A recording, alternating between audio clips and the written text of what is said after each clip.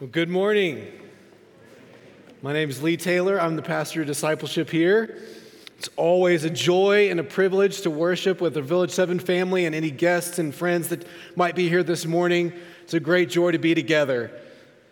My wife Becky and I celebrated our 12-year anniversary last weekend, so that's exciting. Thank you. And I heard a good one about that the other day. I heard that being a good husband is like being a stand-up comedian. You need at least 10 years experience before you can call yourself a beginner. And I think that's true. I feel like I just got started in a lot of ways. But I'm fascinated by stand-up comedians. I'm fascinated by how they craft words in different ways and they say things in such a way to solicit laughter. And so I'm always listening to comedians. I love listening to people give speeches and sermons and different things like that. I'm always fascinated by that because we as people are obsessed with words. We're obsessed with words and how to use them in different ways. And we love to play games that have to do with words and all sorts of things. And so I was looking it up this week and saw that, I don't know if it's quite as big as it used to be, but there's over 200 million users with the Words with Friends game. 200 million users. There's 500 million tweets per day on Twitter. 500 million. Verizon alone covers 800 million calls per day.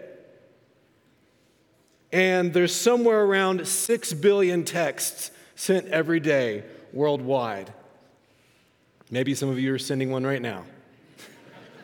Find the phones. But we're obsessed with words. We're obsessed with talking and hearing from people and playing games about words and seeing, what we're thinking about. We want to learn more about words and where they come from. What are the roots? What are the origins? Even when we study the Bible, we look at the Hebrew and the Greek and we want to understand them because words matter. Words matter. Words make us laugh. They make us fall in love. They solicit grief and doubt and fear. And some of you, probably most of you, are familiar with the phrase, "Sticks and stones may break my bones, but words will never hurt me." Anybody believe in that phrase? Is that like your life motto? Anybody out there? Probably not. If you've been through junior high, you realize that's not true. Because words matter, words do hurt. It's not just true that words are hurtful, but they change us, they mold us, they shape us for good and for bad, and that's a lot of what we're going to look at today. And a lot of times it's not even words that are used. How many of you are familiar with the silent treatment? Again, another blessing of junior high, right? The silent treatment, it's a cruel punishment for all of us extroverts and verbal processors out there. Does that feel a little one-sided? There's no alternative for introverts and internal processors. Silent treatment for you guys, you're like, this is great. I can do this all day. I feel like there needs to be some kind of alternative where you can snap your fingers and throw somebody into a dinner party with strangers.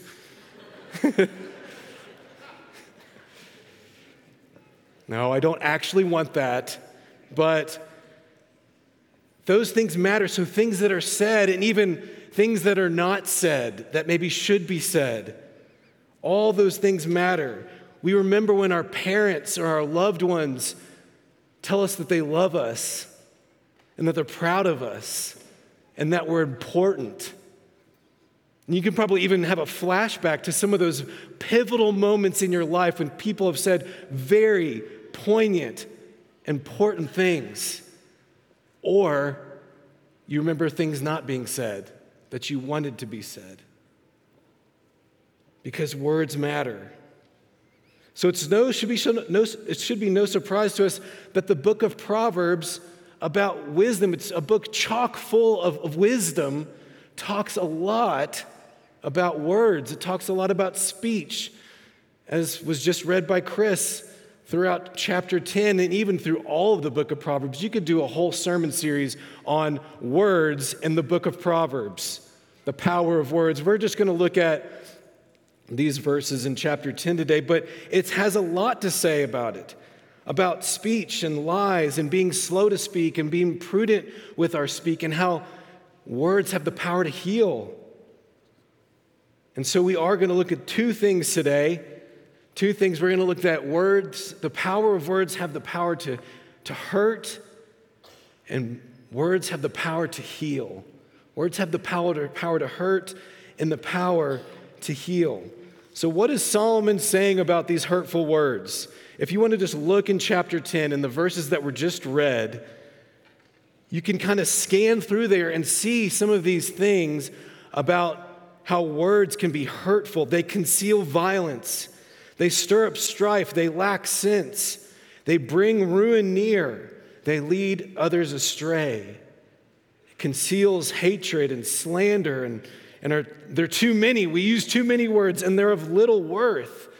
So all these phrases just talking about how words can divide and hurt and bring us down. And we use too many words, and we shouldn't be using as many words.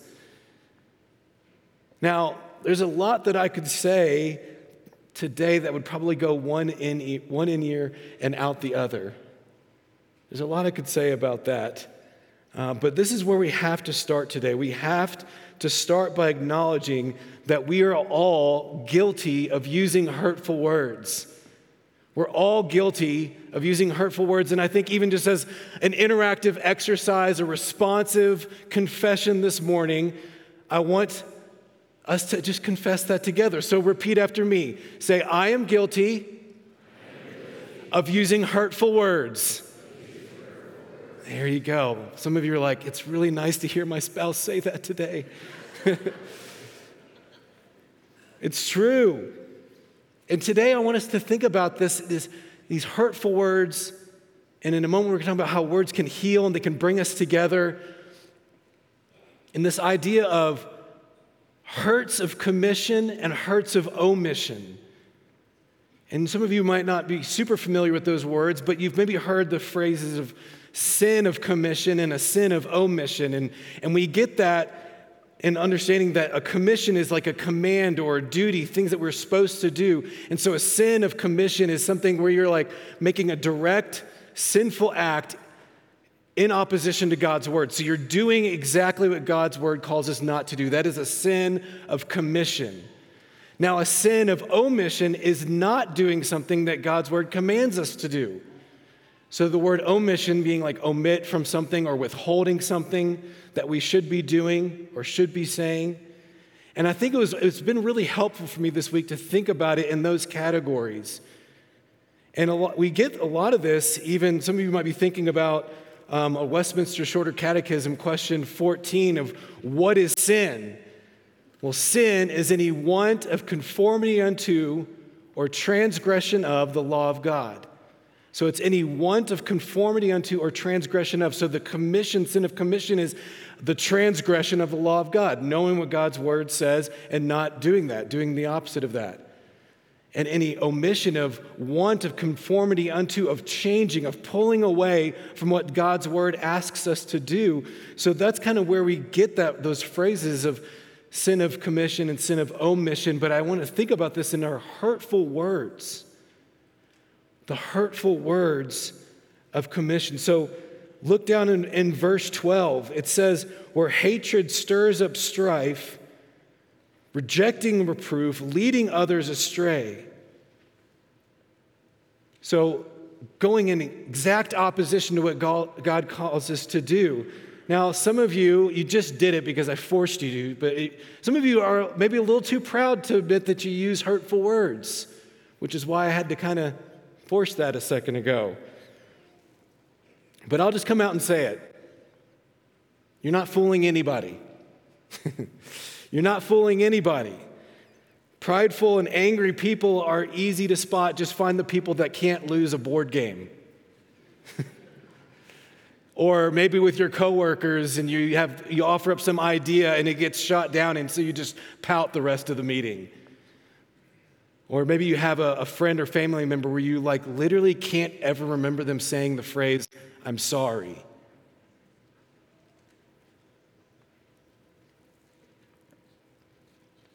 These people say things like, "I'm just being honest," or, "My parents never apologized," or "I'm just a truth teller," or "You must have misunderstood me." Now, some of you right now, I'm feeling you starting to pull back a little bit. You're like, hey, not today. But maybe something I said pegged you. First of all, it pegs me. I pegged myself. That's part of what preaching is about, is preaching to yourself all week long and realizing this exposes me, this calls me out, this pegs me. And so maybe we can be a people, I think we want to be a people that sit under God's word. And when you sit under God's word, you let it kind of slice at you. You let it shape you. You let it cut at you and tear things out and conform you and make you more like Jesus. That's what we, as followers of Christ, ultimately want. Now, the truth of that is it really hurts. It hurts to have those hard things said about us, things that we need to change, things that are pretty ugly. But we want to let it transform us. And so maybe today can be a monumental day for many people in this room where you let down your guard of defensive-ness.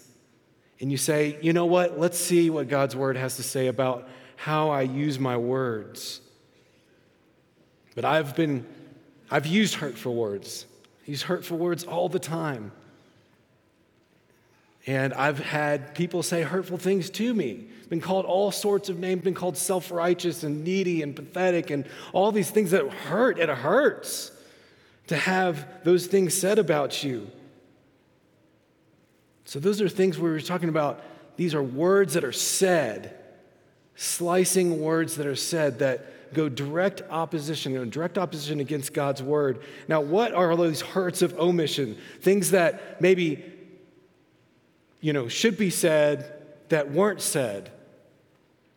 Because these can be just as hurtful, being hurt by something that is not said. Think of James chapter 4, verse 17. Maybe some of you have thought about this already, where James says, "So whoever knows the right thing to do and fails to do it, for him it is sin."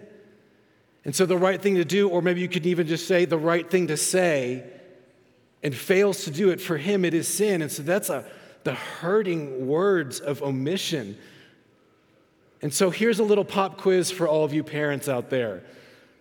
Is it right to tell your kids that you love them and that they're important and that they're special?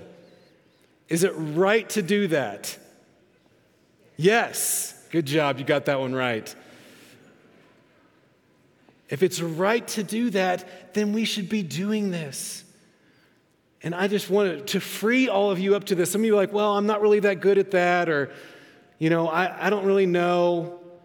It's been a long time, or maybe you're 70 years old, and you're like, I just never really said that to my kids, and now you have adult kids, and you got grandkids. Tell your kids you love them. Kids need to hear that their mom and dad love them and that you think they are special and important, because they are. They need to hear it. Not just see it, not just know it, they need to hear it. Later in Proverbs chapter 18, verse 21, he says, "Death and life are in the power of the tongue, and those who love it will eat its fruits." Death and life, the power to hurt, the power to heal. And the fruits are going to be the effects of what is said or what is not said. Death and life. So if we can start by acknowledging that we've hurt people with our words, what's the next step? What's the next step? Well, it's repentance. Repentance is the bridge between words that hurt and words that heal. Repentance is the bridge between those things, because we've all used hurting words, and then we acknowledge, we want to turn away. That's what repentance is, turning away from the wrongdoing and wanting to turn towards what we see from God's word. And so the words that heal, the repentance, is the bridge between those things. And this is just how God articulates our repentance in 2 Chronicles 7:14. It's a helpful way to kind of hear it. He says, if my people who are called by my name humble themselves, pray and seek my face, turn from their wicked ways, then I will hear from heaven and will forgive their sin and heal their land. It's a really helpful just kind of construct for repentance. Humble themselves, pray and seek my face, turn from their wicked ways, and then God hears from heaven and forgives the sin and heals the land. So repentance first requires humility, looking to God and turning from one's ways. It's an acknowledgement of wrongdoing. An acknowledgement of wrongdoing and turning to Jesus. Now, I don't know if this is the way it is with all dogs, but I have a golden retriever and his name's Topper. He's so cute. I love him to death. He's an amazing dog. I should have put a picture up there, but just picture that. If you've seen the movie Up, the Pixar movie Up, just think of that dog, Doug. That's my golden retriever with a little bit more white in his face. But I don't know if this is the way with all dogs, but he's a really good boy, but he does get a little bad and ornery at times. And he gets really upset when we go away for a couple hours. And so his way of punishing us for leaving the house for that long is that he'll wander into the bathroom, he'll go into the trash, and he'll rip up all the tissues of the trash in there and just tear it all apart, a million pieces on the bathroom floor, even trickle it into the living room some. So I'll come home, and I'll look around the corner and I'll see it, the crime scene. And so I see it, he's made his point. And so I turn around and normally he knows, like when I've turned to the bathroom, he knows what's happened. So he's found his little spot. And right when my eyes just flip back towards him, he's like this, just cowering. And he even starts at times to just kind of start crawl towards me a little bit. Even dogs have an understanding, an acknowledgement of wrongdoing and a turning to the master, right? Even dogs understand these things, and he knows that I'll be a little stern, but he'll be received with love and kindness, and I'll just remember to close the bathroom door next time. But we all need to understand this level of repentance and humility, turning to the Lord. Now look back at verse 12. It says, hatred stirs up strife, but love covers all offenses. Love covers all offenses. So how else can loving speech manifest itself and bring about healing? Well, read throughout many of the phrases in this passage. The mouth of the righteous is a fountain of life. On the lips of him who has understanding, wisdom is found. The wise lay up knowledge. Whoever heeds instructions is on the path to life. Whoever restrains his lips is prudent. The tongue of the righteous is choice silver, and the lips of the righteous feed many. So we have the hurts of commission, the hurts of omission, these words that hurt, or not saying certain things that we should say that hurt. And now this would be kind of the healing of commission, the healing words of commission. These are someone owning things that have hurt, owning things that they have done wrong, owning things that have broken us in a lot of ways.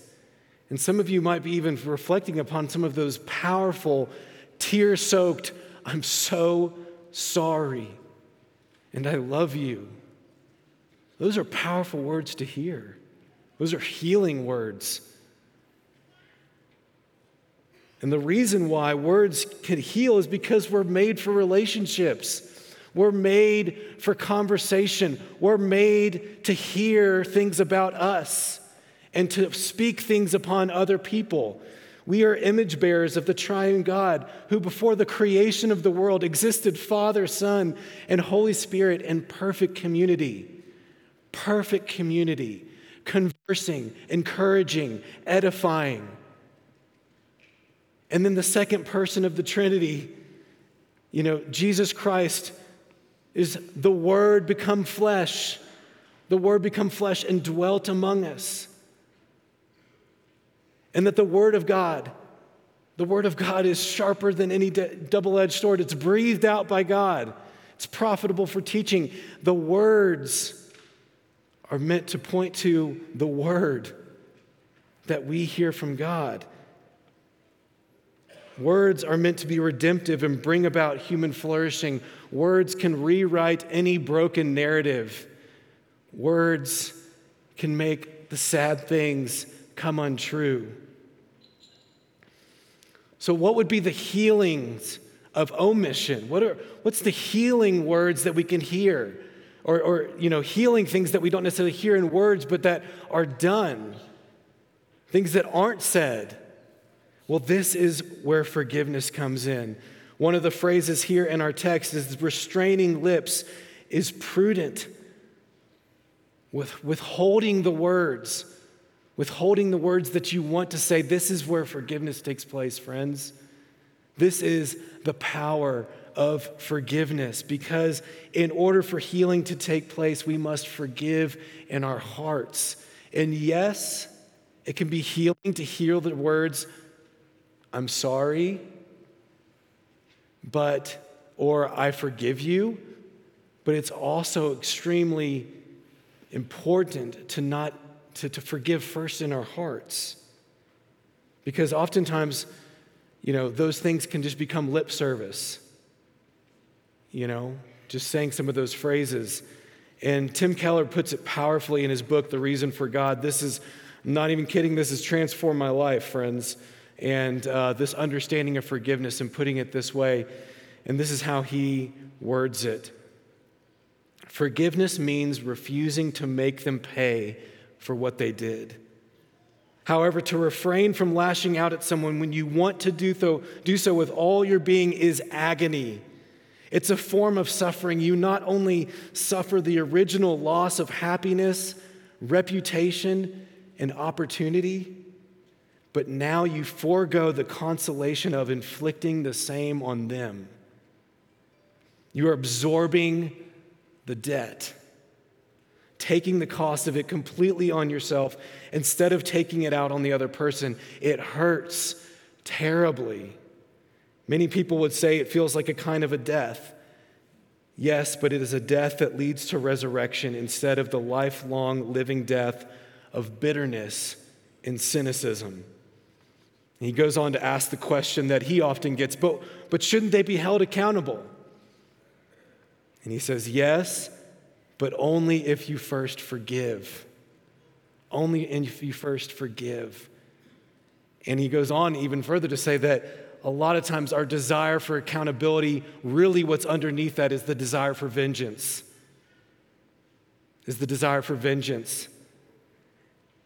God helped you forgive someone like this? Have you been forgiven like this? Where every single time you want to say something painful, you want to say something hurtful, you want to rake somebody over the coals, you don't. You play out the gospel. You say, there's nothing that this person hasn't done to me that I haven't done in spades to the Lord. And so you put it in the gospel metrics of sorts, and you forgive in your heart, and it hurts. These are the powerful healing words of omission, not saying the things that you want to say, and not just stuffing it, not just avoiding it, because if you really understand the gospel, you understand where we have the power to forgive.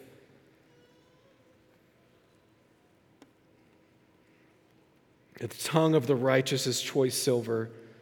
The lips of the righteous feed many. Words are a fountain of life, meant to be redemptive and healing, not self-serving, not vindictive or bitter or cynical. And as Henry Nouwen, author, spiritual speaker, and director, He says this: when our wounds cease to be a source of shame and become a source of healing, we have become wounded healers. We have become wounded healers. A wounded healer that means very, very much to our family is our dear friend Kristen. She's my wife Becky's best friend, and her husband Houston, and they have a little baby boy Joe. They're family to us. And Kristen is a beautiful person who has an amazing story, and it is a tragic and beautiful story. Kristen, she had a hard life when she was a kid, and she didn't hear the things that you need to hear as a kid. And she did hear the things that you shouldn't hear as a kid. Even just being with her a month ago, she was through tears talking about how she can't remember hearing the phrase, "I love you," from her parents. And what's extremely painful is that it was not the same way with her siblings. She was singled out for no reason. And it was extremely hurtful and damaging. And so she was someone that didn't really grow up in the church that much, but she had a friend invite her to youth group. So all you teenagers out there, invite a friend to youth group. You never know what God can do. And adults as well, not to youth group, but church. She had a friend bring her to youth group, and she was kind of like, I don't really want to be a part of this. I don't really want what you're selling. But she had a youth leader named Tracy, and she came after her. And she just kept pursuing her. And she just kept showing up. She just kept showing up at all these things in Kristen's life. And it was kind of like, what is going on here? And she was modeling the gospel to her. She was showing her the love that she had never experienced from a loved one. And so Kristen ended up understanding the gospel and coming to faith, and then, years later, she ends up going into ministry because she wants to pour into younger girls, and she wants to show up for them the same way Tracy did. Tracy would take Kristen, she took her to get her driver's license. She took her to go shopping and to be there for all the special events of life, and Kristen started doing that. She goes on to get her master's in counseling, and she sits with hurting people. She sits with hurting people.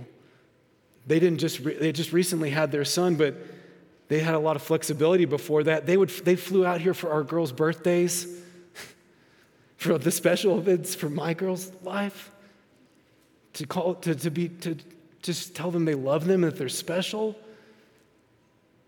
That's what it means to be a wounded healer, pointing to Jesus, who will one day make all the sad things come untrue.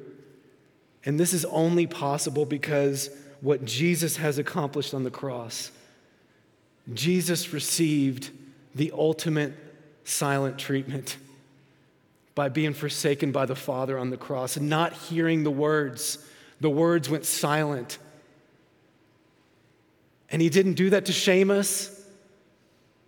He did that because he loves us, so that he could receive the rejection, and by grace through faith, we would receive the acceptance, the blessing of God the Father through his Son, Jesus Christ, by the power of the Holy Spirit, that we would hear the words of acceptance and blessing, words that we all long for, that we are his beloved children.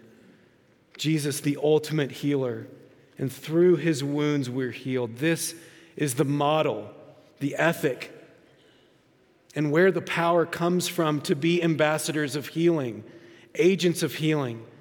And this is who we need to be as a church, Village 7. The world is hurting, and most of us are hurting. We know pain. Many of you know pain. You know people sitting around you, the pain that they're going through. But we walk the walk and talk the talk. We kind of look pretty good on the outside, but inside we need a healing word, a healing embrace.